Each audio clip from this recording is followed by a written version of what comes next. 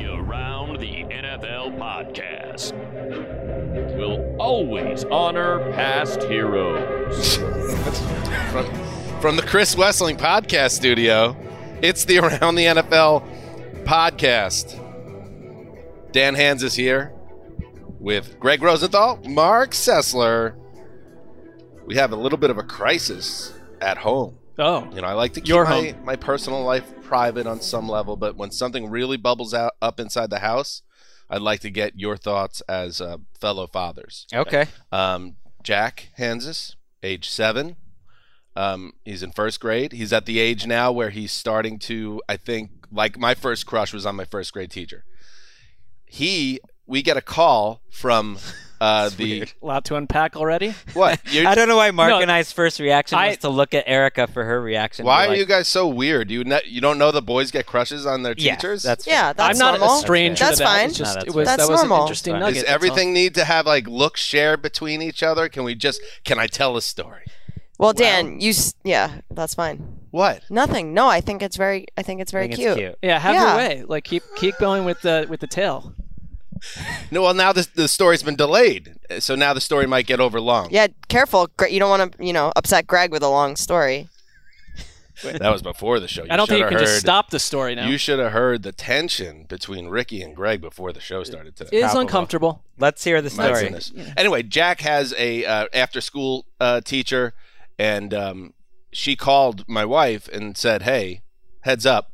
Jack kind of pulled me aside and took out a $20 bill from his backpack and said, "Here, I wanted to give this to you because you do such a great job." That was my $20 bill. That's so cute. She didn't take the money, which, good test of her morals, her moral judgment, reported it back to the wife. And then I mentioned it to the text thread that my family's on. And Keith, my dad, who was, he's the old man. He had this to say. "Bottom line is the wallet was your possession, not his to take and give away. He also secretly took the money. It was nice that he was giving it away with appreciation. How are you going to handle this?" Oh, so he took I just got that text. He took the 20 out of your wallet. My son denied that he took it out of the wallet. So where'd he get it? He took it out of my wallet. He said he found it on the kitchen table. That's not what happened. So how are do we you? handle this? This guy sounds like a real romantic. He'll steal from his own Yeah. father to impress the lady. And So is that really what happened, or did he take the $20 bill out and say, "You want this 20? You got to dance for it, teach"? Well, no, I don't know if it had. I think there was an innocence to it, but also my son has. I think there's something special in him, but he's either going to be a great leader of people, or a leader of an army force against like cyborgs, like T2, like a John Connor situation. Okay. Or evil. So I need to make sure he's on the right path. How do we handle this?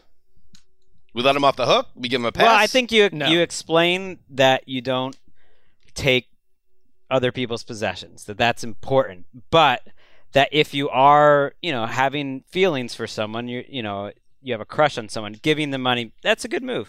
You just give them money. I'm kind of really impressed. So it's like a little of both. I'm impressed with his Thank you, Greg. actions on some level. As was I. To mine his way into your wallet and steal a 20 and understand that would be a lot of Not money a 5, to give a teacher. No. not a 1, not even a 10. And when you mentioned that, one of his paths could be like the leader of some sort of like apocalyptic thug gang, I mean, this would be a formative moment. Do you want to suppress that if that's maybe what he's supposed to be? That's Mark's dream for his kids. So I'm just he's saying. I mean, maybe, right now. he's telling you, here's my skills and my gifts. All right. Well, thank you for the input, and I will address this and give you guys an update at a later date. Week 9. Later tonight, you're going to hear from me and maybe some guests on the Jets and Colts, how that went. Everybody listening that's already going to know the outcome, just know that I knew what was coming and they couldn't hurt me. Just remember that. The Jets cannot hurt me anymore, and the football gods I'm need not to know doing that. I am not doing that. This is week 9. Here we are.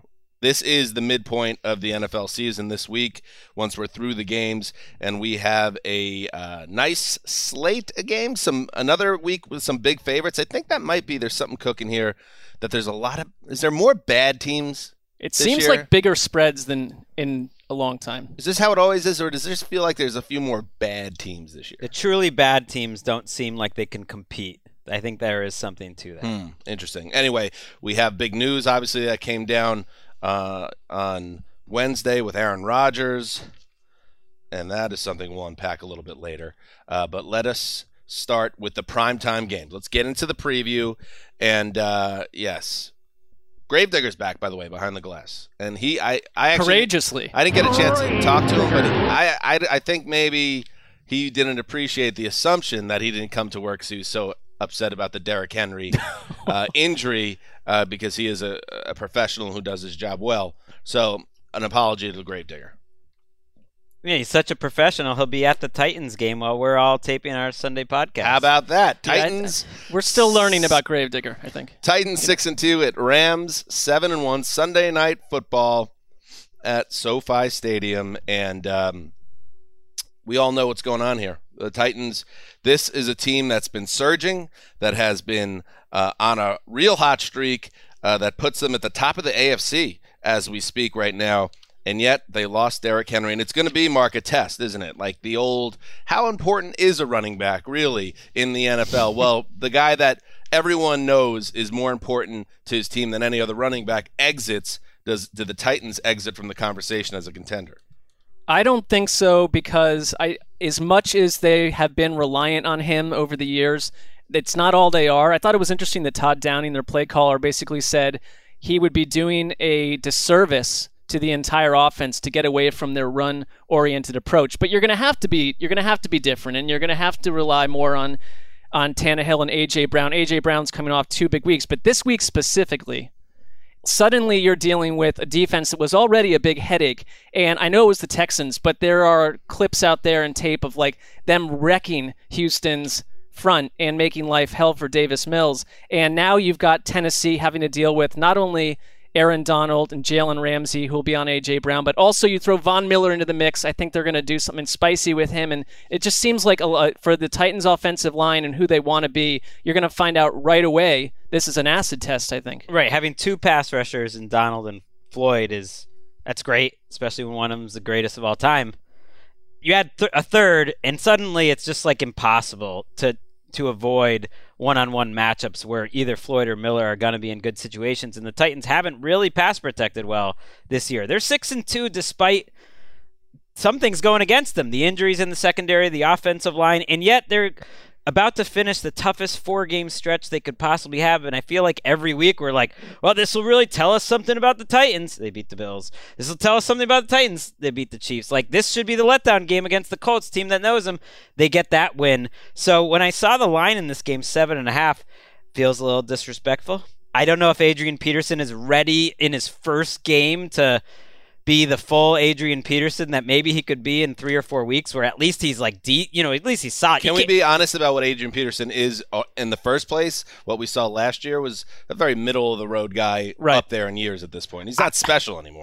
He's not special, but I think just as a pure runner, like a pure power runner, he was average to better than average of NFL players. Okay. And has taken no punishment. So I think he'd be solid. But even understanding that, it's kind of a lot to ask to just like come off whatever he was doing and just play a lot this game. You'll probably see a lot of Jeremy McNichols. So maybe Vegas is asking you to have the Titans keep it close, but I believe in Tannehill. I think they will make it a fun game. That's why I didn't ding the Titans in the power rankings after Henry's injury, because I think they've earned at this point the respect with their play in recent weeks to say, okay, let's see, you are a well-coached team. You still have your quarterback. We all know as long as you have your starting quarterback, you usually can keep your head above water. So I'm not ready to say the Titans are cooked, and I'm interested to see how this plays out. It's a great experiment. It does put a lot more pressure on Julio Jones to have a real role on this team, and if he could stay healthy, make this a better passing team, because I think they'll have to be to survive. He's going to play after missing a couple games. Can we talk about Cooper Kupp? And I know maybe we are talking a lot about Cooper Kupp, or maybe we're not talking about it enough. I just want to go his game log, because doesn't it seem like he's always having a big game this year? It's because he is. Here we go. 7 for 108 and 1. That was week 1. 9 for 163 and 2. 9 for 96 and 2. 5 for 64. 7 for 92. 9 for 130 and 2. 10 for 156 and 2. 7 for 115 and 1. And this is from NFL Media Research. Matthew Stafford and Cooper Kupp have connected on 10 touchdown passes this season, most by the duo in the NFL, second most by a QB pass catcher in the first 8 games since 1970. And this stat, Kupp is the only player in the Super Bowl era since 1966 with 900 yards and 10 receiving touchdowns in his team's first 8 games of a season. I'm not looking. Whoa! I'm not just trying It's to like the best start ever. Regurgitate stats at you, but I think we need to start looking at what's happening here as a historic season, and this is just like something I don't think anybody predicted this, and yet here we are. He's the back-to-back player of the month on offense. I'm not surprised that some of these like records in general will be broken by some quarterback and wide receiver out there in 2021, stuff from, the mid 2000s and before. But this is truly special because, anyone preparing for the Rams knows every game that this is what Cooper Kupp is, how he's going to be used, what he's going to do, and he's still doing it. I think he has a chance for 2,000 yards, which would be wild.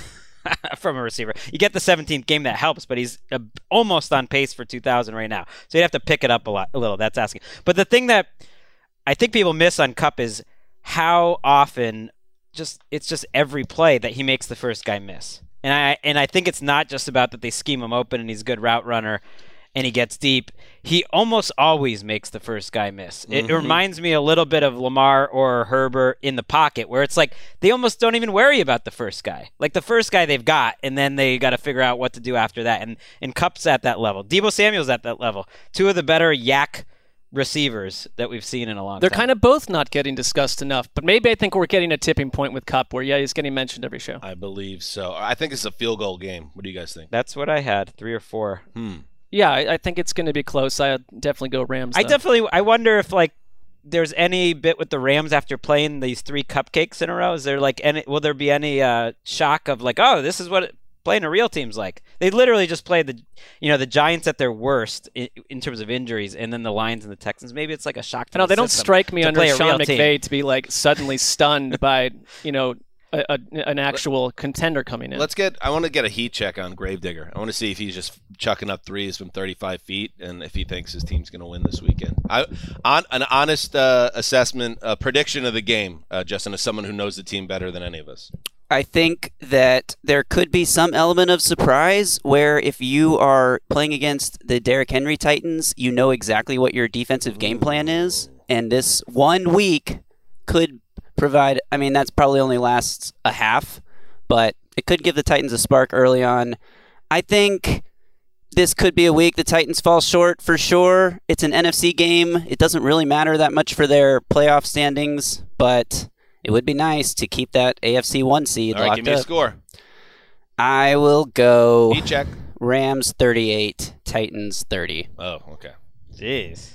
Wow. They didn't even cover. So the defense won't show up in this spot. It's tough. It's the Rams. Rough. All right. They'll be okay. As he's saying, though, it will matter if the Colts somehow get hot in the standings. But at 6-3, an NFC loss, you'll be okay heading into Week 10. Let's move to the Monday night football game between the Chicago Bears, who always seem to get on the primetime schedule regardless of what they put out on the field, against the Pittsburgh Steelers, 4-3. We know what happened in Cleveland last Sunday. Pittsburgh outlasting the Browns in a kind of a classic AFC North slugfest, a slobber knocker.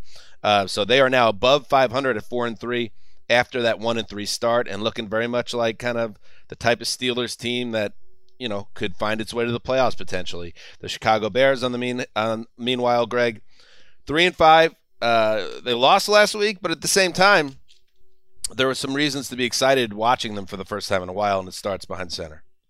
Justin Fields is a roller coaster like a lot of rookie QB, especially ones that struggle, and he struggled on balance, where the good games like last week were really good. I thought that was his best game of the season.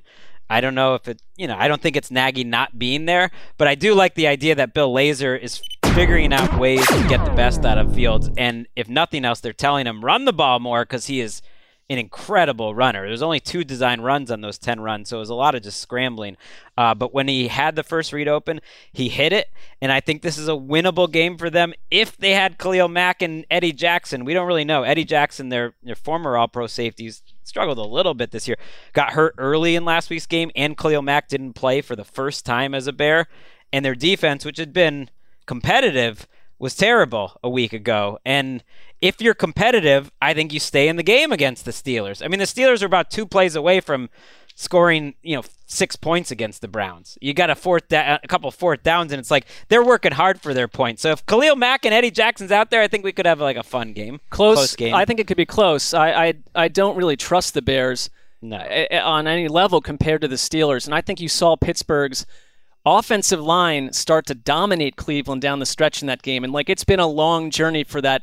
They're very young and they're still learning how to kind of mesh. But that running was the ball. Yeah, right. That was very helpful, I thought, for them in that situation. And Tomlin is 22-4 against rookie starters. But I'm with you on Fields. There have been moments, obviously, before the Niners game where you saw it and you just want him to get more comfortable. But I thought that his athleticism took over last week, and on the ground he was a total factor, and I thought he saw the ball better, and he was throwing the ball beyond the sticks and using there was one of his tight ends, Cole Kmet, dropped the ball in the end zone. I mean, that game could have been even closer. Scored 7 times in 9 drives. He had a great game. I think Khalil Herbert also has been there have been a number of good rookie running backs, but he has been awesome for them. It kind of got wiped away because San Francisco's offense got hot, but the touchdown run, the 22-yard touchdown run, well, let's listen to it. Let's hear Jeff Joniak with the call, because I thought that was the moment where Bears fans were like, okay, all right, I know this has been a tough season, but there's something special here potentially. Let's listen in.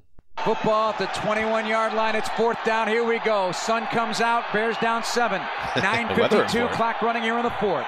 Fields with 8 on the play clock, trying to get everybody set. Mooney in motion to the right. Fields now brings him back the other way. On the take. Fields was going to do something with it, but it was not this. He's trying to get out of trouble. Breaks out of a tackle left. To the 15, 10, 5, end zone, touchdown! Touchdown Bears! 22-yard ad-lib play. A broken play turns into 6 for Justin Fields. It was a electrifying moment in that game, and the first electrifying moment around the Bears that I can remember in a long time, to be quite honest with you. So let's see more of that, Matt Nagy. Do not put this guy in shackles. Let him be loose. Let him make mistakes, but also make sure you don't overload him and let him be what he is, which is a young quarterback, a young athletic quarterback. We'll see if that happens. What is more, the one thing that's happened with Corona is that it seems like almost every time a head coach is out, the team thrives. And it's like if you're Nagy, on top of everything else that you're dealing with critique-wise, like that's this thing out there, like maybe they're just better without their head coach in the building. The game they flipped to Laser as the play caller was his best game, or first good game, and then the game he missed. They have the laser leap, they call it. I don't know, though. I'm just not buying the Steelers because their passing game is so bad. And any teams that whose passing game is that bad, like, is going to keep the other team in the game. Do we think that maybe, by the way, Allen Robinson can get involved in the Bears' offense this season?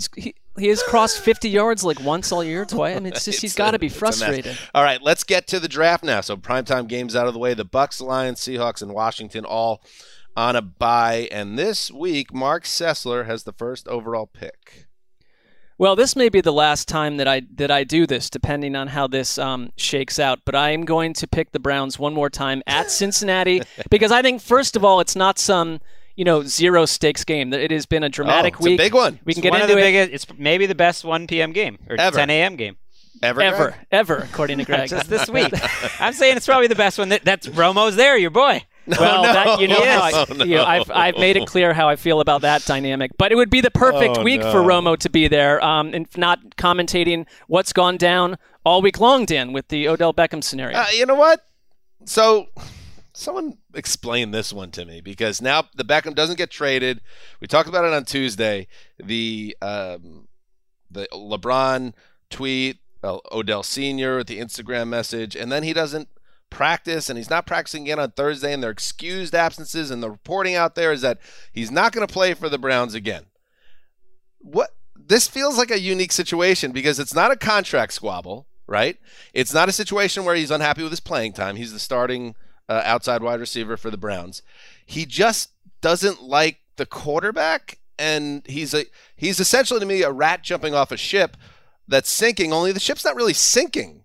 So Odell has always been, to me, kind of a me-first dude. He was that guy with the Giants, and that was part of the risk when you brought him to Cleveland. So Cleveland, I guess, left itself open for something like this to happen. But at the end of the day, I don't think this is some Browns catastrophe. Rather, Odell being Odell and not really being a team guy, and I think it's just like such a bad look for him. I think also we live in a like in America where people forget anything that happened like a week ago for the most part. So this is a drama they have to deal with and move on. But for me, what it vibed as for me a little bit boils down to future money, because I kind of think that Odell Beckham was a very clear-cut candidate this offseason. This coaching staff wanted to use him. They wanted, Stefanski's been adamant about wanting to get him involved. Andrew Berry's played ball, but it was John Dorsey who went and pulled the trade for Odell Beckham, and they tried to make it work. We've spent a year plus asking why it's just not working on the field between Baker and Odell, and I think both of them, if you look at just the raw tape, it's like both of them have been culpable for some of the stuff that's happened there. But, he was going to get cut. I think his value is diminishing. There's been a narrative about the offense being better without Odell Beckham, which is an ugly narrative for Odell. And I think frustration boiled over, and he probably, was pushing to some degree to be traded before the trade deadline. I would imagine there had been some conversation of some level. And Andrew Berry's like, I'm not just going to move you because you want to be moved. We're not going to there's not enough value coming back in the offers that I would imagine were floated out there. And Odell Beckham's thinking, if I continue with this season and totally flatline, what's my next contract with a new team? Because there's no dead money to cut him this offseason. Right, but you're trying to win this year. Like, that all makes sense okay, he's going to get cut. But what about this year? But that it doesn't sound like it was Odell Beckham's choice. It sounds like because of what happened on Tuesday. So you have the father. I can't believe after all they gave up for Odell Beckham back in the day, and him being like on the walls of our building, this building and our last building. That the end. Our art department went all in on Odell. I don't know why they created an Odell Beckham in a Browns jersey in this building, but that's fine. But also, so he's that big of a star, and yet his career in Cleveland is ending with the final straw being his dad posting a video of lowlights with That's what we know, though. That's what we know. That was the end point. So that was part of it, and the fact Baker's talking about that was part of it, and LeBron sending the tweet was part of it. And you're right. I suspect there is more going on behind the scenes that we don't know. But based on the reporting, it sounds like Kevin Stefanski told him to stay home. So I don't know what the last straw was. Maybe they had a conversation after the trade deadline. Who knows? That didn't go well, and he said stay home. But he informed the team that Odell Beckham's essentially not part of the team. Mike Silver was the first person to report this. It's funny that they keep adding he's been excused from practice again. Yeah, he's never coming back. That this is over. Right. They apparently rejected some lame trade proposals from the Saints. Maybe it was a third-day pick, like a fourth-round pick, I've heard. And I guess you would rather have a fourth-round pick than nothing, because right now you have nothing. But the Browns sort of on Tuesday that if they didn't make a trade, that he's not going to play anyway. They did something. Something seems like something. I think something changed. I don't think it's him sitting out. I have a feeling they didn't want to deal with him anymore, and they thought they were better off without him. I think that's exactly what they think, and I think on top of it, after what happened, how do you bring him back?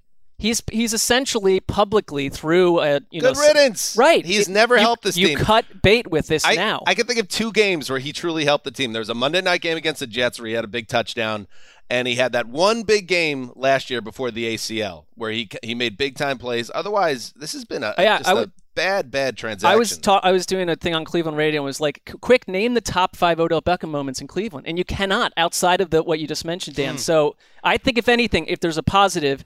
The teammate, a lot of the players love Odell in this locker room. That's been made clear by comments. But if you can get to a point where this is something that you make a statement about who the Browns are under Kevin Stefanski and Andrew Berry, maybe you can rally around it too. I think they're also just trying to get out of the money. They owe him $9 million for the rest of the year. They probably don't want to cut him and have the Patriots, who they play in a couple weeks, or some team claim him. But if they could negotiate a settlement with him where he agrees to pass up some of that money because he wants to play football this year, I think we could see him on another team. Why is he quitting the team, though? Or agrees to not be... told him to stay home. I mean, he is and he isn't. Let's not be naive here, Greg. It's not that the Browns, after deciding they weren't going to trade him, are like, don't come here anymore. He doesn't want to play for him. Right. And I think they decided, okay, then we don't want you here if you're going to be putting these things but out. They're not telling him to stay home if he's not saying, I don't want to be here. Absolutely correct. And it's like, what is up with that? How is that at all acceptable? I don't know. I think they thought they could get away with this weird last minute trade me push, and that was too much for Cleveland. Because by most reports, he hasn't acted, in any particular unprofessional way in the building. That he's gone, he showed up to work, he's worked, and he's just kept it quiet. And Baker Mayfield sort of alluded to it, which is, he basically said, yeah, like a conversation would be great because we haven't talked about it at all about anything. It was never going to end well, and it's not ending well. Let's move to the Bengals here before we move on, because they're a big story here too. I mean, you entered last week; they were 5-2, flying high on top of the AFC North, and then they just collapsed late in the fourth quarter against the Jets. If they would have, hung on for that game, you would write it off as, all right, they got in a tough spot on the road and an unknown quarterback got hot, but they found a way to win. But when you don't find a way to pull that game out, and the defense implodes the way it did, Greg, did that change how you felt about Cincinnati at all? Or are you willing to give them a bit of a pass and see what happens this week? I don't think they're some unbeatable team. They weren't, they were the number one seed in the AFC. They're one of the teams in the AFC that's frisky and competitive and is going to be in the playoff mix. I don't put them above like this whole big group. They didn't blitz Mike White at all, and they're not a blitz team. They're just a layback, rally to the ball, a lot of energy, and teams like that aren't that talented and don't have that good of a pass rush, it's like a smaller margin for error. I don't think they match up that well with the Browns because that's what Baker Mayfield wants to do. I think they want to run the ball, they want to throw it short, and I think the Browns match up pretty well against Cleveland this week. I almost thought about locking up Cincinnati, Mark. I got to be honest, because I don't really like the general tenor of this Cleveland season anymore. And then the Romo Nance thing, the ghosts of Romo and Nance like circling the Browns. But now I'm thinking like the post Odell bump. They're going to rally in the locker room around this, so I'm going to stay away from this game and hope your team wins. And I also would look at what happened against the Jets is Zach Taylor as a head coach.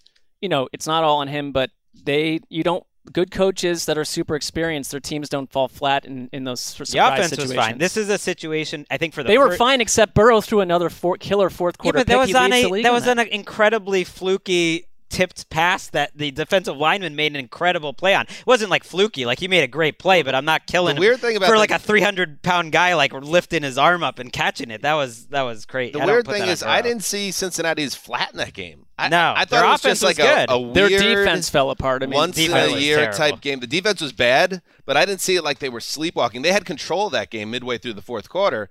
And then they just melted down. I'm just saying it's a Jets team that had 50-plus put on them the week before. That's what I mean. That's kind of my point, that it was kind of like a weird, funky Halloween day situation. All the players love Halloween. It's Halloween, baby! Yeah, I think the Browns have the better roster and the better coach, but the Bengals have the better quarterback, so it's like which matters more. If every game is this long as a preview, this will be a 7-hour show. That was Odell Beckham's career. That was right. That was good convo, good sports talk, guys. Let's take a break and keep moving. All right, Greg, you are up with the next pick. Maybe I'll jump you, or maybe I won't. Maybe I'll jump you. Nah, I won't. You have two more left, two right? More jumps. Once I make the pick, you can't jump Can't do it. It has to be a pre-pick jump. Nope. I'm taking the Packers and the Chiefs. I'm excited you didn't jump me because I really wanted to watch this one. There's only 3 late games, and I'm all in on the Jordan Love experience. I don't know what's going to happen. I feel like they're either going to get blown out or they're going to win this game. I picked them to win on Game Picks on the website because I just have seen enough with the Chiefs where I'm starting to think we kind of know who they are roughly, and I've seen enough with Matt LaFleur that I want to give him some credit. Jordan Love is going to get a full week as the starter. He's going to get Devontae Adams back, Alan Lazard back, and possibly David Bakhtiari back, which is that last one is huge, and it sounds like he's back. When I watched Jordan Love in the preseason and for those 10 dropbacks in week 1, woo! I'm surprised people aren't more excited about him. I mean, he does it all. He's a lot. Like, he's Josh Allen maybe as a rookie, which is not great. Like, you're going to have some good and some bad. He made 2 or 3 terrible red zone plays where he showed very little awareness, and that's a problem. But his arm strength and his movement ability and some of the throws he made were like box office, and I'm kind of excited to see what he's going to do with a full week of prep with a good coaching staff against a bad defense. To me, this is a close game. I thought it was very disrespectful to Matt LaFleur to make the Chiefs a 7.5-point favorite. I could lock up the Packers covering, I would lock that up. Is that allowed?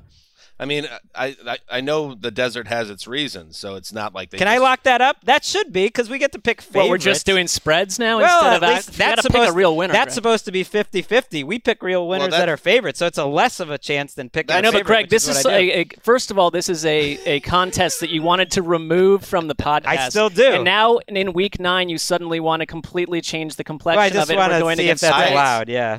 My feeling on I think that picking the spreads in the future is something we should discuss. Sure. That wasn't really allowed until it's last harder. year is my point. That's harder. But a discussion, Greg, anyway, like we all discuss. We not should just So the Aaron Rodgers story is kind of a head scratcher. I mean, we on this show and a lot of other people have gotten hard on. We've gotten upset about Aaron Rodgers or Kirk Cousins and his decision not to be vaccinated. And Aaron Rodgers, it's worse because it's like, well, it all depends where you come down on this. But I think it's worse because not only are you not vaccinated, which causes a lot of issues on a number of levels, you kind of hid it from people and you hid behind some different type of wording to try to skirt around it with the media. You weren't following the protocols that you're supposed to be following on some level. And now you're missing a big game. So Packers fans who are annoyed by this, I get it.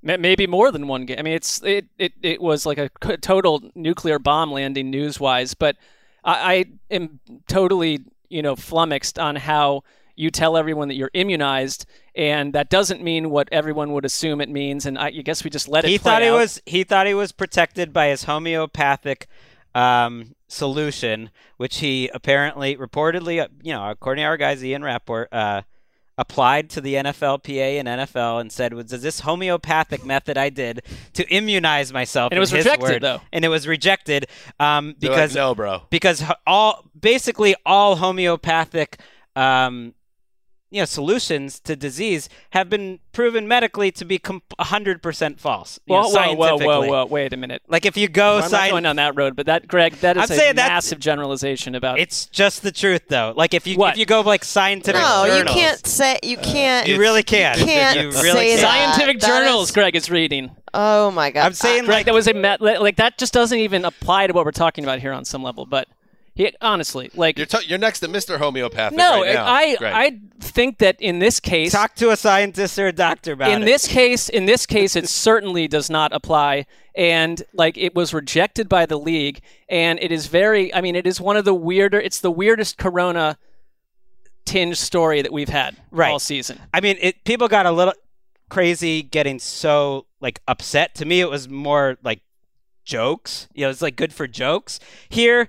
That Rodgers thinks he's smart enough that in that moment he thinks he's getting one over on everyone. That's the part where it's like you're showing who you are a little bit. In that moment, he is sitting there thinking, I'm getting one over on anyone because I said immunize, which, first of all, immunize is a synonym for vaccinated. So it doesn't. You still got that part wrong. And then he says immediately, nice try, Mr. Jeopardy. I don't think we. He also said I don't think that we should judge the people who aren't vaccinated, which is as misleading as possible. Will he be? In the fallout? He's a bit of a strange guy. We all get that, but I could think of 10 other players that would pull this same stunt, and the reactions would be different based on who they are as people. Well, I'm curious what kind of fallout there is because I think about Carson Wentz as an example, another guy that is not vaccinated. That game ends last week, and they show him walking off the sideline to meet all the players at midfield and the coaches. He puts his mask on immediately. Aaron Rodgers doesn't have to. I mean, they've kind of they've kind of pointed out that at least on camera, Rodgers hasn't done anything that is violating rules. The fact that he wasn't wearing it in the media room is the confusing part but Kirk Cousins hasn't been doing that either. They just told everyone and they're like, hey, we want you guys to know. It's been a team by team thing. But one thing that has been proven that where he was breaking a lot of the rules is he's been going to these team parties and stuff like that, like the Halloween parties. And that all of that actually is against the COVID rules. That if you're unvaccinated, you can't go to the indoor team functions and all that stuff. And so they do have proof of that if they want to get carried away. But I'm not carried away. No. I mean, they're going to fine him. No. They should fine him. I'm just saying, they're not going to suspend him for that. It's a terrible job by Rodgers. It was absolutely. I don't want to spend 4 years on it. It is what it is. But it's it's not just a mulligan. It was a completely confusing comment by Aaron Rodgers, and now he's missing a key game for them. Well, but he would have missed it most likely anyways. Everyone got worked up about the 5-day returning thing. Show me the person who's returned in 5 days. And I think that is worth noting because he might not be back for the next game. Davante Adams, for instance, is vaccinated, did not make it back to practice until Thursday after testing positive the previous Monday. That was 10 days, and he is vaccinated. Because you know what? It's like this disease is unpredictable. And you might not test negative 2 days in a row for a solid 10 days, even if you are vaccinated. You might have symptoms. All right. It's like where he's an intelligent dude, but there's some arrogance, I think, that got into the mix here about how he's handling this and puts the team in a bad spot. All right, let's move on with the game talk. Is there anything else we think about this game? Because, the Chiefs catch a huge break here, Mark, because now you have no Aaron Rodgers, and we're excited to see Jordan Love, sure. But it's a totally different ballgame. The Packers are on a 7-game winning streak, and we're playing their best ball of the year, coming off a great primetime win over Arizona. So the Chiefs, who didn't look close to having things right on Monday night in their narrow win over the Giants, this is a real gift. Do they even know what to make of it? It is, except I kind of, with Jordan Love, and I like what Greg said about Jordan Love, it's just like there is the element of surprise. And, you'd like to think that a first-round pick would be prepared for this moment. Yes, it's a huge, obviously not having Aaron Rodgers is a massive advantage for a Chiefs team that is simply average. They're just an average team at this point with a lot of issues, but you don't have Jared Alexander in there for the Packers. Maybe there is a chance for a bit of a bounce back here, but outside of Jordan Love, the Packers are way healthier than they have been of late, and I don't think that this is a big, huge blowout spot for Kansas City at all. Mahomes had 19 incompletions last week. I mean, they're not fixed on offense. They're a mess.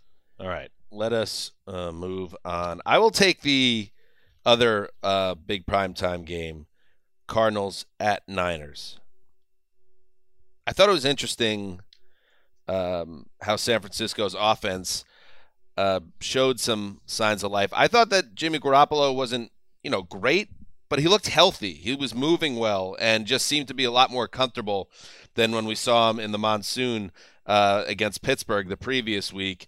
And I think that's a type of game, the win over the Bears, where they scored, I believe, on their final 7 possessions, that can really jumpstart your confidence. Like the Chiefs are an offense that desperately needs a jumpstart of their confidence to make them believe that they're special again. I think the 49ers got that last week, and they have a quarterback who now probably is breathing a little easier. He's saying, I know for this week at least, I'm not thinking about how am I going to make it through this game without getting benched. He knows he has the coach's faith. So I believe that the Niners are in a good spot at home. They don't play very well at home, but they're at a good spot at home against the Cardinals team coming off a 10-day break, first loss of the season. I'm interested to see what we see with the Cardinals here, Greg, because I don't know. I had really? To me, that was a great game, first of all, but a game that a lot of things went against them. In the end, if not for the A.J. Green not knowing the play call, the offense at least stepped up and would have had touchdowns in their last 3 drives when they absolutely needed them.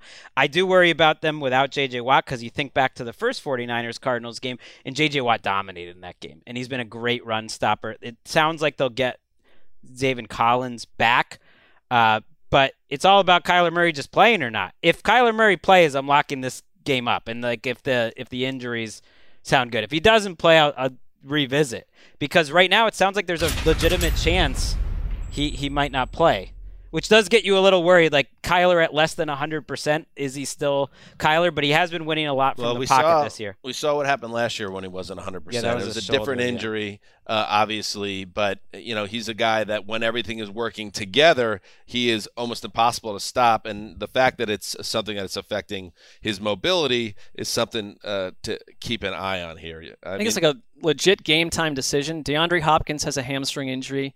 AJ Green's on the COVID list right now. I mean, these two met not long ago, and the score was 17-10. They were one of the few teams that were able to put the clamps on Arizona's offense when they were healthy, and I think that's notable. They know the Cardinals really well, and I think with Jimmy G, like the design runs they used with him inside the 10-yard line show that they are going to stick with him. I think at this point, why would they be pushing to put Trey Lance into the lineup right now? He started that game against the Cardinals too. It was an interesting game where they failed on 4 different times on 4th and short, and they kind of looked like maybe the better team, the 49ers, that day with Trey Lance. So you do wonder if maybe they'll use him at least a little bit more. They didn't use him last week. Yeah, maybe there is a way, because there seems to be, behind the scenes, Shanahan maybe not totally ready for the Trey Lance experience. He is not ready to hand the team over, but at the same time, Garoppolo can't stay healthy. So you might see Lance, even though it might not be Shanahan's decision. I kind of like the Niners here. I just got a bit of a not a lock, but I think this is a close game. I think this is a field goal game, and I could see San Francisco getting a little bit hot. I think here. the 49ers are favored. Vegas is so spooked about the Murray, or it's a pick 'em right now. All right, I have the next selection as well, and I will go with. Let's check Dan, in. I got a message for you real quick. We got a message. Yeah. Hopefully not from his son stealing more money from the wallet. Hey guys, Larry Wesley here. As the NFL heads into Week 9, the real question on everyone's mind is, what's up with Tim Wesley? I mean, he made the pick last week, but is he too good to get on the podcast and say it himself? I know you guys have been clamoring for him, and the listeners have been screaming out, Timber, why have you forsaken us? Is he somehow locked in his one-bedroom ivory tower in the sky with no cell phone reception? Has he drowned in a bottle of Sauvignon Blanc in his tears after the Bengals lost to Dan's lousy Jets? I guess it'll remain a mystery. Anyway, we're taking the Cardinals. See ya. I like it. Get deep into the interpersonal spider web that is the Wessling family. And Greg hates that deeper and deeper. Well, and Greg has been complaining for weeks and weeks that whoever he locks, someone else locks as well. I don't like doing pulls it. him down. If I'm gonna, no, they're not pulling me down. I'm pulling everyone else down at this point. But it's just nice going in if you have your own game. I like that. All right, there you go. So the Westlings are in on the Cardinals. They better hope Kyler Murray starts as well. Right. I don't know if they considered that part, but hopefully he plays. Sometimes I feel like the actual picking of the games is secondary at this point for the Wessling brothers. It's a settling of scores on a weekly basis. My second pick, I have the snake will be Vikings at Ravens in the early games. Vikings bitterly disappointing Halloween night game against the Cowboys. I mean, the offense could not get it going. The clamps were put on Kirk Cousins, who was all sorts of fired up. You could argue that perhaps Kirk Cousins was a little on tilt on Sunday night. Justin Jefferson was negated. Dalvin Cook didn't have the huge game that I thought was in play potentially coming off the bye. So they're 3-4 and in desperate need of a W. And now they go to Baltimore, a team coming off their bye, a team that is obviously been banged up and ripped up by injuries. You talked about it, Greg, that you thought Baltimore needed to make some reinforcements at the deadline. That didn't really happen, did it? I don't know. Did they do anything? I don't think they made a move. No one did anything. Yeah, it was a little bit of a quiet deadline. So the Ravens say, this is who we are. We're going to coach these guys up. We're going to lean on our depth. And coming off a bye, I kind of like the Ravens at home here. Not breaking news there. No, and they do have some good injury news. Nick Boyle, who smarter people than I always, that's the best blocking tight end in the league. That guy Nick makes Boyle. their running game go. But even like the Belichicks of the world love shouting out how this guy might be the best blocking tight end in the league. So he might be back. Sammy Watkins might be back. Defensive line is still injured, and I thought it was notable when they lost their right tackle Makari last week because the line really fell apart against the Bengals, and that might still be a situation. But when these two teams play, they're such opposites in terms of how they try to throw the ball. As much as I like Kirk Cousins, you got to look at how he's done this year. You got to look at the stats of. I know you like ADOT, Dan. Oh, I love it. Average depth of target.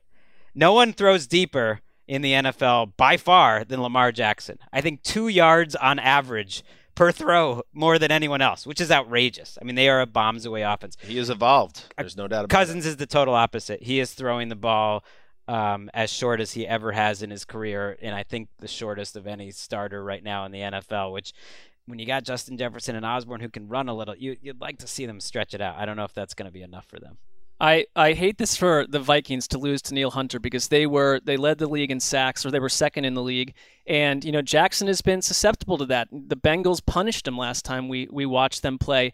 And the Vikings have scored under 20 points in 3 of their last 4 games, 7 against the Browns, 19 against the Lions, that's ridiculous, and 16 against the Cowboys. Like we've talked about it. When they've been good, they've been watchable, they've been in a flow, and they've been dangerous. And there are other numbers to look at with Kirk Cousins where he's got like at this point, a 14-2 touchdown interception ratio, and leads the league with a 69 completion percent. I mean, it's like there are things that Kirk Cousins is doing that check out, but then they go to sleep for long drives at a time. Their identity is shifting, and I don't know if it's necessarily a good idea. I mean, since Cook really took hold as a star, they were a run-first team, and then Cousins would do his thing when necessary, and he would have good numbers, and Cook would have great numbers, and the offense would be good.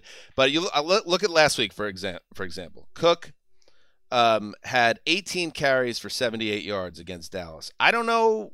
They got to run the ball more with Dalvin Cook in that game. He is the best player on your team. And 8 weeks into the season, this per ESPN, the Vikings rank 19th in the number of runs called per game, down 40%. Because they're so bad at it, though. They're terrible at it. They are 29th in EPA in running. Like, they haven't been effective.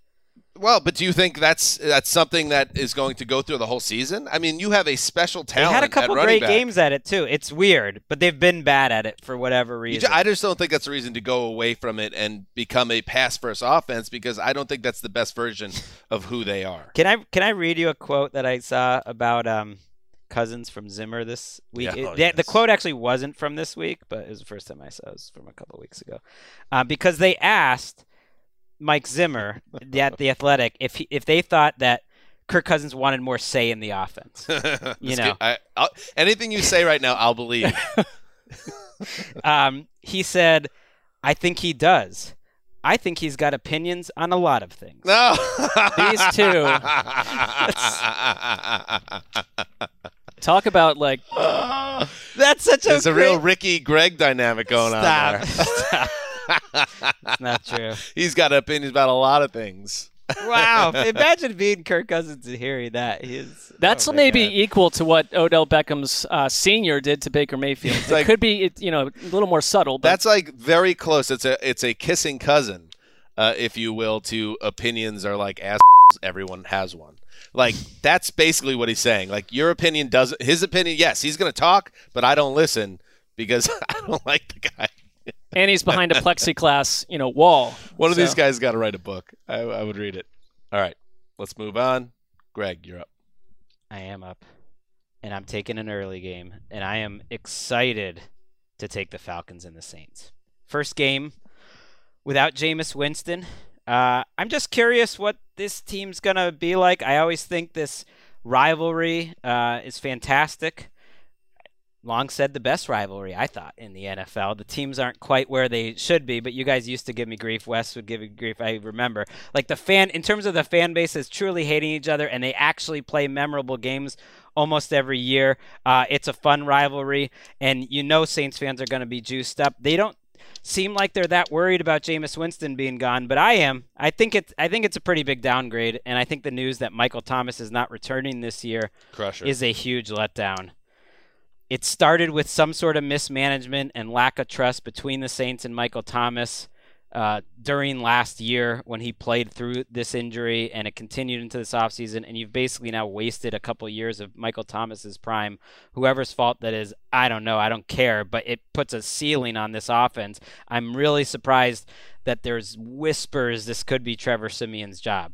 Which, it's like you're paying Taysom Hill all this money. He was the one with the competition. Something has changed in that building with Taysom. We'll see, though. It could just be a head fake. Sean Payton's been pretty good at those over the years. So I'm waiting till Sunday to find out. I've said how I kind of enjoy this Falcons experience somewhat. So I'm just curious what this game's going to be like. I think it's, if anything, we're going to see the way Taysom Hill has been used before to be used again, which is a big dose of him, along with Trevor Siemian, like a platoon of both of them. I'm with Dan. I think that they've probably come to the conclusion, like, do you hand the offense over to Taysom Hill alone for the rest of the season? The weird thing is I think I would at this point. Trevor Siemian's not some better option. Right. I like Siemian in Denver, but it's been a while, and he didn't look great. I know they won that game, but it was a tough situation. And like this matchup, for instance, great offensive line for the Saints, great defensive line. You should just be able to destroy the Falcons up front, kind of like Carolina did a week ago, like play to your strengths. And that's Taysom Hill, run the ball. Like our excitement, and I think, Greg, we shared that to some degree, that what we had seen 3 weeks prior with Atlanta fizzled up entirely against Carolina, who had completely outmuscled them and ran the ball nonstop. And you could see the Saints almost saying, we'll do the same thing. And, just to put a little timeline on the Michael Thomas thing, because it's easy to forget now that in 2019, pre-COVID, so everything feels like it's really long ago, but it wasn't long ago. He set the NFL record with 149 catches. And then I remember the Week 1 podcast of the 2020 season. I remember talking about it, not here, in the old studio, or actually it was in our homes, and saying that Michael Thomas hurt his ankle in Week 1. We don't know the severity. He was being chased around the locker room by the athletic trainer who wanted to look at his ankle, but he wasn't, he didn't want to get it looked at yet. And that was the injury that bothered him for the rest of that year, that led to the late surgery in June, that now has completely wiped out his 2021. So it's essentially, as Greg said, wiped out 2 years of his prime. He's going to be 29 next year with a potentially chronic ankle issue. So this might be kind of the end of Michael Thomas as a star player, and that's pretty crazy. Might be the end of him in New Orleans, too. But they have, so if you go look at his contract, I mean, there's legit dead money attached to him for the next 3 years. So it's a sticky situation. And the relationship between the player and team, that, I mean, even though they said it was smoothed over, has always been a little bit dicey there too. He was sending out tweets calling people snakes, and it sounds like he played through the injury for the right reasons. He wanted to try to help Drew Brees' final year, and then it got real sideways once we got to this offseason. He was not taking phone calls. It's a lot. All right, Mark, you are up. Well, I'm doing this strategically because I've got a game I'm going to be hyper-focused on. I will be hyper-focused on this because I'm professional as well, but it's going to be Buffalo at Jacksonville. Kind of told on yourself, though, at the beginning of that. No, I think it's just we've all said that. Greg talks about the second you got to game. knock it out. If you got to knock out every game, then make your secondary game. This is a little spicy to me because I find the Jaguars, just the whole Jaguars experience. Every week there's some new explosion that happens to some team. It feels like it could always be Jacksonville, and I kind of am enjoying watching the visage of Urban Meyer no matter what's happening in any game at this point this season. There is no reason for Buffalo not to go in and completely control this game, take it out on Jacksonville, and run away with it. Their defense is there's nothing that Jacksonville is doing on offense that suggests they can give the Buffalo any sort of a problem here. I think Trevor Lawrence is stuck in a tough situation in an offense that, to me, feels to be lacking an identity. Laviska Shenault, a great receiver. Where is this guy? I like to use him more. And losing James Robinson last week killed them. This is a Buffalo game top to bottom, but there's one reason that I really, really like this. I am not locking. I don't think I'm permitted to lock it up. You can lock up the Jaguars. And you were killing me for this coming out of the Cooper and Cooper scenario in Dallas and Minnesota. No, not again. But this is the first time. Well, let's put it this way: Josh Allen versus Josh Allen. Okay, if Josh Allen, the Jaguars defender, sacks Josh Allen, the Buffalo Bills quarterback, since sacks were even recorded back in 1982, there has never been an NFL player to sack a quarterback with the same exact name. So monitor this heavily. I will be. Why is that not intriguing to you on any level? If these two Allens are involved in a big play in this game, and it's a scoreagami, I'll give you your props. A sack fumble to create a scoreagami. It has to be both. The probability of that does not exist. I don't know. And by the way, see, you guys on Sundays, you guys try to watch too many games. That's where you guys get in trouble. I only watch 2. You got too many screens. I don't. So the mind is unable to process that much. You have one game that's your main game. You have a second game that you could clock in on and change the volumes and commercial breaks. And that's how you do it. Wait a minute. Hold on. That's what I do. Hold on. Mark has the Minority Report set up with Tom Cruise. You have 9 games set up at the same time. There's no way he's able to process I'm not tracking every one of them. And you're an intelligent man. But there's a certain point where you won't be able to track anything if you're trying to track too much. My body, my rights. I'll do what I want to do. How about that? It works for me. It's his homeopathic method. Don't get me started on that business. On Sundays. What was Greg's point about homeopathic? That it all is that that it is 100%. We don't need this. A lot of it is preventative, Greg. Yes, it's preventative. Medical journal. I was joking. There was this tweet going around yesterday. It was from Wikipedia or whatever, and it was scientifically discrediting any homeopathic or alternative medicines, or else they just would be called medicines. You know, What you can't. Oh my Don't, God! Erica, don't even. It's like, but it's like it's not even. You can believe what you want. Everything, Yeah, everything you say, Greg, is like, this is the best team in the NFL, or this is the best game. Like, you're so, with conviction. That's 100%. No, yeah. I was taking it from a funny tweet I saw yesterday. I can't find it. You mentioned the big point spreads earlier. Teams with double-digit point spreads, the favorites, are 9-5 this year. So for the most part, when you get these 2 touchdown favorites, they're covering. And this one seems too low to me. I mean, to me, the Bills are maybe the best team in the NFL, and the Jaguars might be the worst team in the NFL. I think they're right there with Houston because the defense is so bad. As much as I love Geno, I mean, they made Geno look like Joe Montana out there last week. Tyrod lit him up in week 1. Teddy lit, like a lot of lower level quarterbacks have lit this Jaguars team up. So Josh Allen comes in, forget it. And listen, nobody cares about your fantasy team, but a lot of people have Stephon Diggs. So I'm just going to say to Stephon Diggs, hey, Steph, how about a 10 for 140 and 2? How about you throw one of those to us? Well, you got it from Cole Beasley a week ago. So it's, I could get something from Cole Beasley. Yes, you could. If I get too close. Yes, you could. But he's not on my fantasy team. No, he's Stephon not. Diggs is. Let us move on. Mark, snakes to you. Well, I have to take the late game, the last one remaining here. The Chargers at the Eagles. Not bad.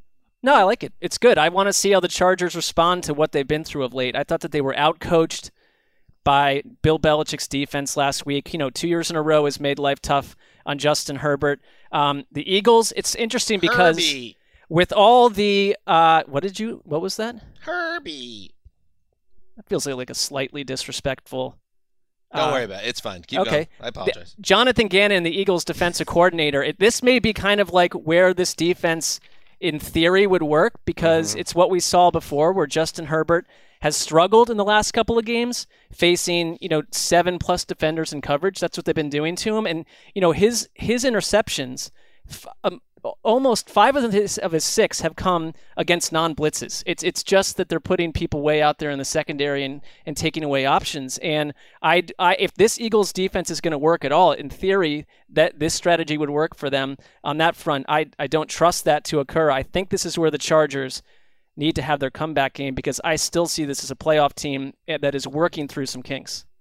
Yeah, the Eagles keep getting this opportunity to get back to some relevance, and then they've usually fallen on their faces. That Raiders game a couple weeks ago, a couple times where they've had a chance to at least get back to within one game of 500. I don't trust them.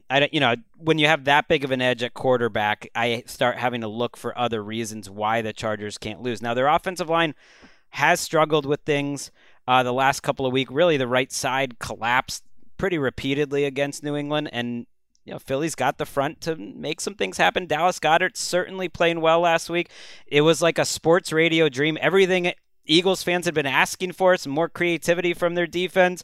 The run game, Jalen Hurts running more. Man, he's like Fields. He's not as good a runner as Fields, but man, when Hurts is in the open field, you just want him to do that more because he's so good at it. So I'm with you. I lean Chargers in this game. That game for Philly was like a narrative killer because you're right. It was like 236 yards rushing and everything else that people had their hair on fire. The antidote came, but I think that was fool's gold. Yeah, I like, you want to see Justin Herbert shake out of this little mini slide and just show us that it's a slump and have a big game here. They just did nothing on offense against Patriots. And I know, when Belichick cooks up a good game plan, he could shut down anyone, but he had 143 yards passing before that garbage time drive. And if you look at their week-to-week scoring on offense, they've been very hit or miss, which I don't think anybody was expecting. But I think they're okay. I think they'll take care of business here.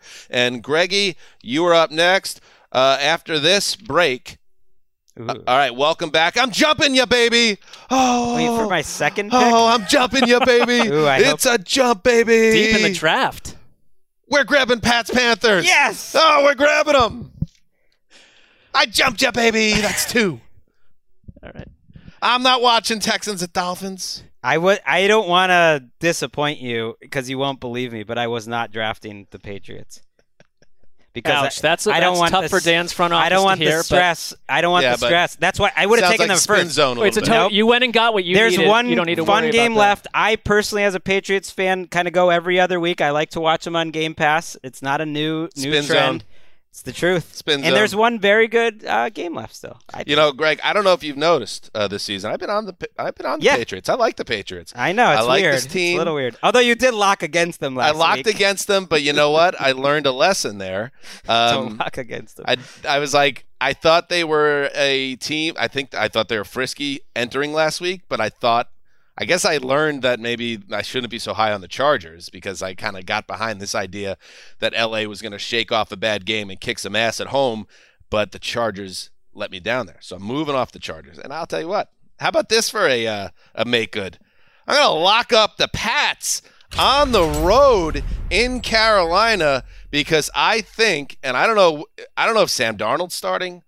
I don't know if it's he's been at practice. He's got the shoulder injury. He's got a concussion he's coming off. P.J. Walker was practicing with first P.J. Walker, and I can tell you this. I'll tell you some advanced scouting the old Zeusser did over the past 30 years. Bill Belichick knows how to coach against Sam Darnold. So if Sam Darnold's the quarterback, I'm feeling real good about Belichick going down there and scheming up something to confuse a slumping Sam Darnold. And if the kid from Temple's playing, oh my goodness, it's going to be a bloodbath. So I am feeling good about the Pats. I thought it was interesting that Mac Jones struggled as much as he did last week, and they still found a way to beat a quality opponent on the road. That shows you that the Patriots are kind of putting something together here. And when you look at a muddled AFC wildcard picture, I think the Patriots are going to end up in one of those spots, Greg, and you're going to get to watch a January playoff game. I'm getting ahead of myself, obviously, but I think the reason I think they will do that is these are the type of games they will take advantage of and take care of a win in Carolina. Well, they're certainly improving on offense and possibly on defense. That was one of their best defensive performances a year ago. I think Matt Rule has watched so much Bill Belichick over the years. He's such a fanboy.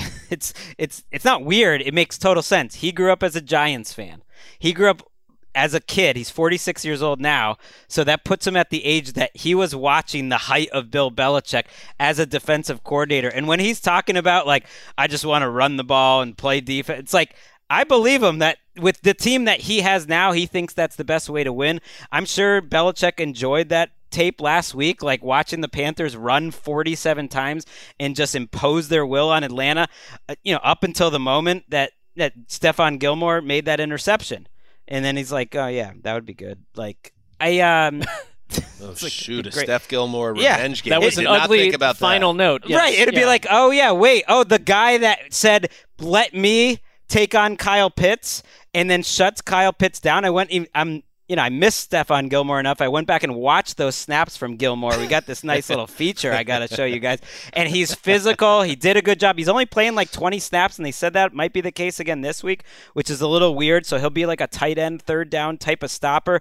But the way you beat Carolina in this pass rush is to run the ball at them. So I could just see a lot of running from both teams, and that tends to lead to like close games, long drives. I know who I'm picking there. I'm with you. I think the Patriots will win, but I could see you sweating it out in a defensive type of game into the fourth quarter. Yeah, I mean, I think it's like I put a note like over/under rushing attempts in this game 90. I mean, they both kind of want to do the same thing. Christian McCaffrey we'll wait and see, but there's a chance he could play. Right, that would be huge. Thursday, and the thing with McCaffrey, if he plays this week, I would be stunned if he has like a big workload. But again, they've botched Christian McCaffrey for 2 years in terms of how to handle his health. So who knows how they're going to play this. It would have totally surprised me if they gave him the ball 30 times also. No. That wouldn't stun me either, although it's pretty apparent that Chuba Hubbard's a pretty good backup, that you should have some type of A-B attack if he returns, but we're not even sure he's returning. I think he's not going to. Because Matt Rule said at the beginning of this week, he was very open-ended with it. He says, yeah, he'll probably practice this week. He could return week 9 or week 10, so it's very open-ended at this time whether he's even playing. I think with or without him, like, this is a team going through a complete metamorphosis on offense, Carolina. And are you guys hearing that? Sorry to cut you off, Mark. Yeah. Are you hearing the lock-off we're about to have? Oh, I'm putting the Tamposi curse on the Panthers, which means the Pats will win. Wait, no. Yes. No. Yes, baby. Wait, that's not a lock. That's not a lock off. Why? I'm locking the Panthers. She's picking Carolina because in real life, the Patriots will prevail. Oh, you dastardly woman. Yes. Jack, bring me a $20 bill. Let's go. Look at you. Let's go, so baby. How do I feel about this? According to you just every know team that you I will pick, lose every team I from the lock pick. angle. Yeah, Okay. I can't. I'm so far back. There's no chance. I don't love that really mentality from Erica, but it makes some sense. Interesting. So is this put me in a good spot or a bad spot? In a good spot. Because I'm going against Erica, but I'm not really going against her because she's actually locking the Patriots. No. But she's locking the Panthers. Every team I lock loses, so I lose. So I'm locking the Panthers, so the Panthers will lose. I see what you're saying. So the Patriots will win. You You'll win your lock. You'll win your lock. Okay. Or how about door number 3? Be totally unconcerned with the entire thing and just do your business. All right, good. Greg. There you go. Mark. What? What were you saying? All right. I have no idea. All right, then let's move on. Forget about it. All right, Greg, you have the final pick of the draft. You could choose between the Texans and Dolphins, battle of 1 and 7s, or the Broncos Cowboys. I think I know where you're going. Wait, did I miss the Raiders Giants being picked? Oh, Raiders No, Giants. you did not. That was maybe. Yeah, Looks good like for your you. Raiders were available. That's a good backup game. That was my plan all along. That was my draft. draft. It's a weird time to be watching the Raiders. I don't know, man. And the Giants, I just watched them in prime time. I could use a little bit of a break for an extra day. I mean, Henry Ruggs has since been released by the team since we last recorded. It's a brutal story. I thought Rich Bisaccia and Derek Carr talking about everything was, they were about as well spoken as you could be on it. I mean, it's bigger than football. He's not on the team. I don't know. There's not much more to talk about with that. It's not like, I mean, the guy he was going 156 miles an hour. That happens. There's nothing more you can say. Saying that's horrible. Of course, it's horrible. It's just a tragedy. It's unbelievable when you kind of just factor everything. The sadness of it. I mean, the fact that this woman dies just driving home to her parents' house. Just minding her own business. It's just a terrible thing. And then for this guy to have so much potential in his life and be so set up, both from a professional standpoint and being able to help his family with the money he was going to make, and he ruins his life. He takes a life, and it's all just.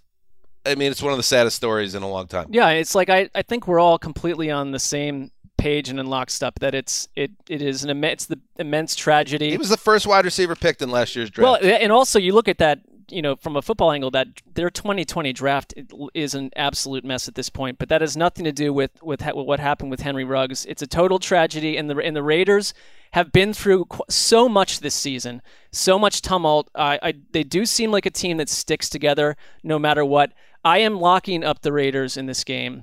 I'm not sure how I feel about that. That could change at this point between now and Sunday. But something about the Giants, it's like there's always going to be 4 or 5 people not in the lineup.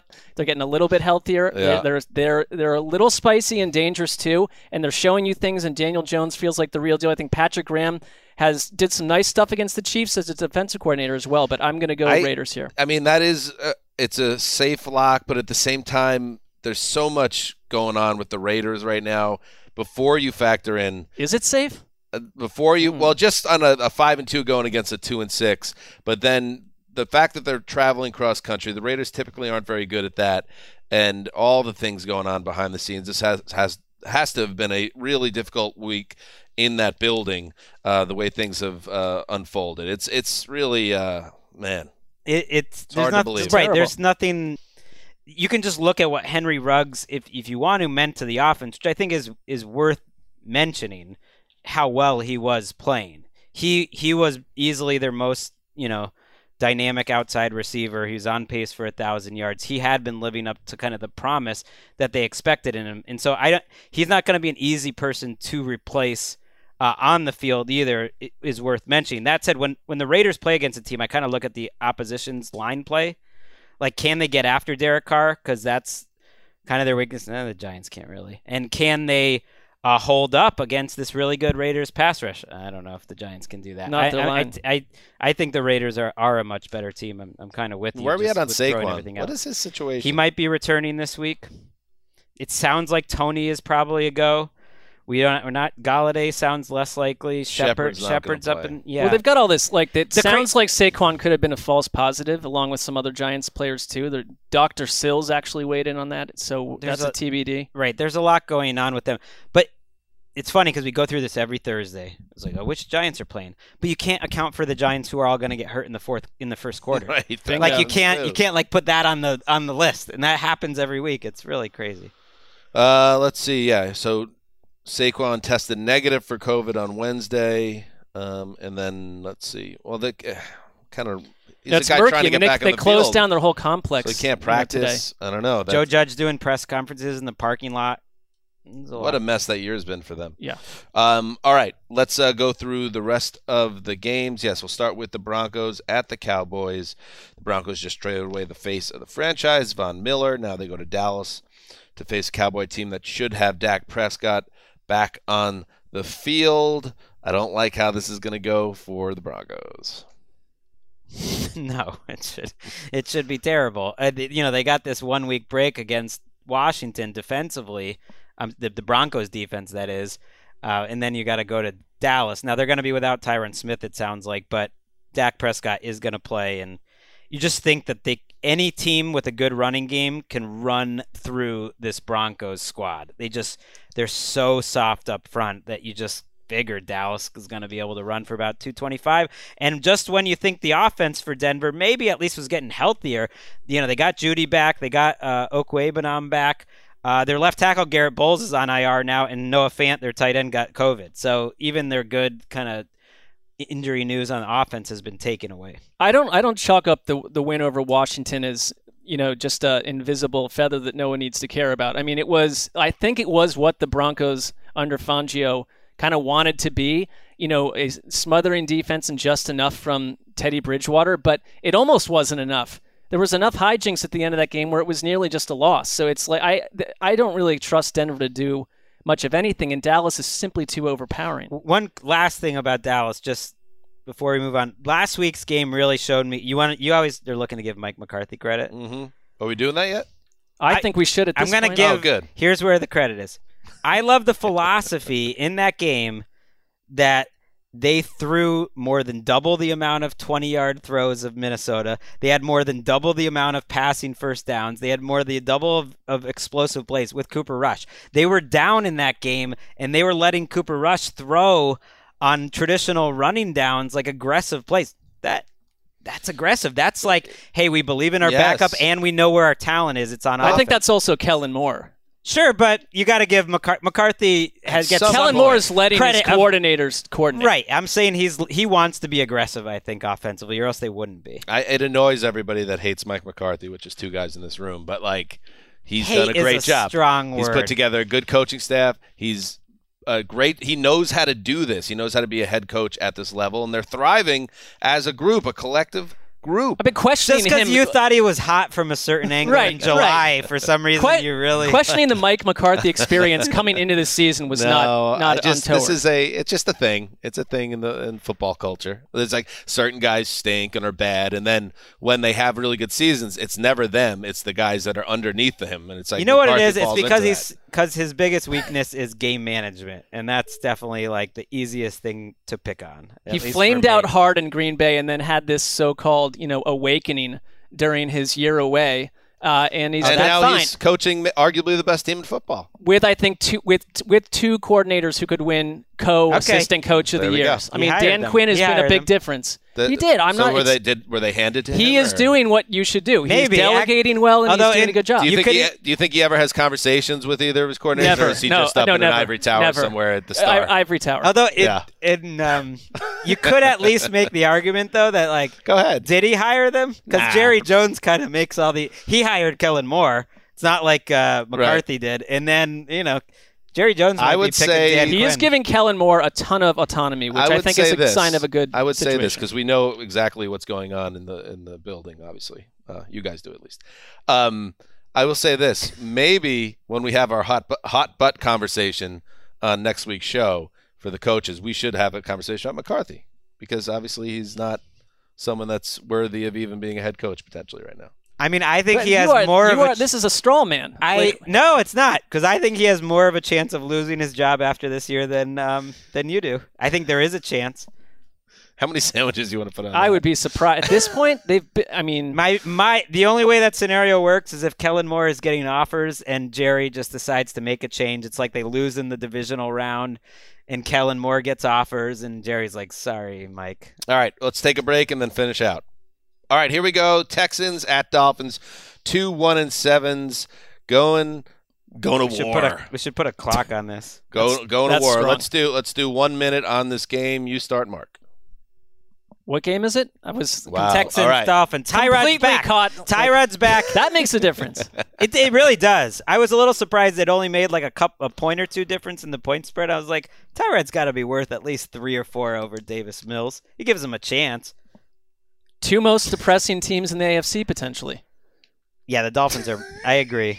The Dolphins have been hit by third down. I think that's a good point, Mark. If you're into analytics, that like third down performance is not predictive year to year. The Dolphins are a great example. They were first or second 2 straight years under Flores, and now they're 29th or 30th on defense. Well, how about this? Their stuff has not worked on third downs. Tua, you've had a rough ride this year. You've been dealt a bad hand. I don't want to be around with all the Deshaun Watson stuff. The good news is he is not going to be in your building, at least not for the next 6 months or so. So now is your opportunity to give yourself a shot to make a statement, and you don't get a better stage than home against the Texans, the worst team in football. Kick some ass, Tua. They were not the worst team in football when Tyrod was on the field, when he was hurt against Cleveland in that early season work. They were completely different on offense. He played 6 great quarters. Right. Whether that translates this team somehow seems worse, but we'll see. I just wonder if the Dolphins are also maybe like the perfect person to go deal with on that front too if you're Houston. Like Tunsil's not there, Ingram's not there. They've lost some people too. All right. I think we got everybody. We got all the games. Good stuff. Again, check out the TNF recap. That will be in your podcast service of note. We will recap all the games that we just previewed on Sunday night, the flagship podcast, and the Around the NFL broadcast on NFL Network, a 2-hour program in which we go around the NFL, hitting all 32 teams, 2 minutes per team. We have fun. You should check that show out. It airs Saturday mornings with a re-air, I believe, so find it, watch it, consume it, and call your local cable operator to let them know how much you enjoy it. Is that still you don't have to do that. That sounds like a chore. Yeah. Usually they're like, call your operator MTV. and say, like, get me NFL Network. It'd be funny if just a lot of people were just like, hey, I really like that Around the NFL. Well, I don't know what that would do. Everyone call your local cable operator and demand NFL Network. It's like, I want NFL Network. You have it. It's in your package. It's under the sports tier. It's channel 271. Oh, okay. You're set to go. Nice conversation. All right, good. Good stuff. Ricky, I didn't get your insight. I know you're not a parent. Yep. But you're a smart person. How do I handle Jack? I really think the sentiment's really nice, but you gotta nip that in the bud. He can't be going in your wallet. You gotta. So what are you saying? I do. Get the ruler out? Take the belt off and teach him. Yeah, that got Adrian Peterson run out of the league. Yeah, that's true. But he's back. Erica, ready to do some hardcore. No. But you can be scary. I like Erica as like a Catholic school nun in her former life, just wailing away on kids. Jeez, you got to. Just like going off. Is that your past? No. Oh, I was never hit. I did get hot pepper in my mouth if I swore though. Oh, really? Mm-hmm. Versus soap, which I don't remember actually. But hot pepper was brutal. That like my mom would chase us around and then she'd grab your cheeks and she'd push them together and she'd literally dump hot pepper flakes in your mouth and it burned like hell. It's like they did that stuff in like medieval times to like punish people who stole fruit. Yeah, now I'm not gonna be able to get my mom on the phone because like child services is gonna be coming after her after this. Clearly, her methods worked with you, Erica. All right. Hey, off. All right, here we go. That's it. Dan Hansa signing off for Quiet Storm, the old boss, Ricky's sister, Mary Catherine Tamposi, everybody behind the glass, the grave digger, feeling confident, but thinks his team's going to get a 40 burger put on it nearly. So how confident can he really be? I don't know. We'll see. Not at all. Doesn't even have mixed messages. What really disappoints Greg is that you don't have the Titans covered. Yeah. All right. Till Sunday, heed that call.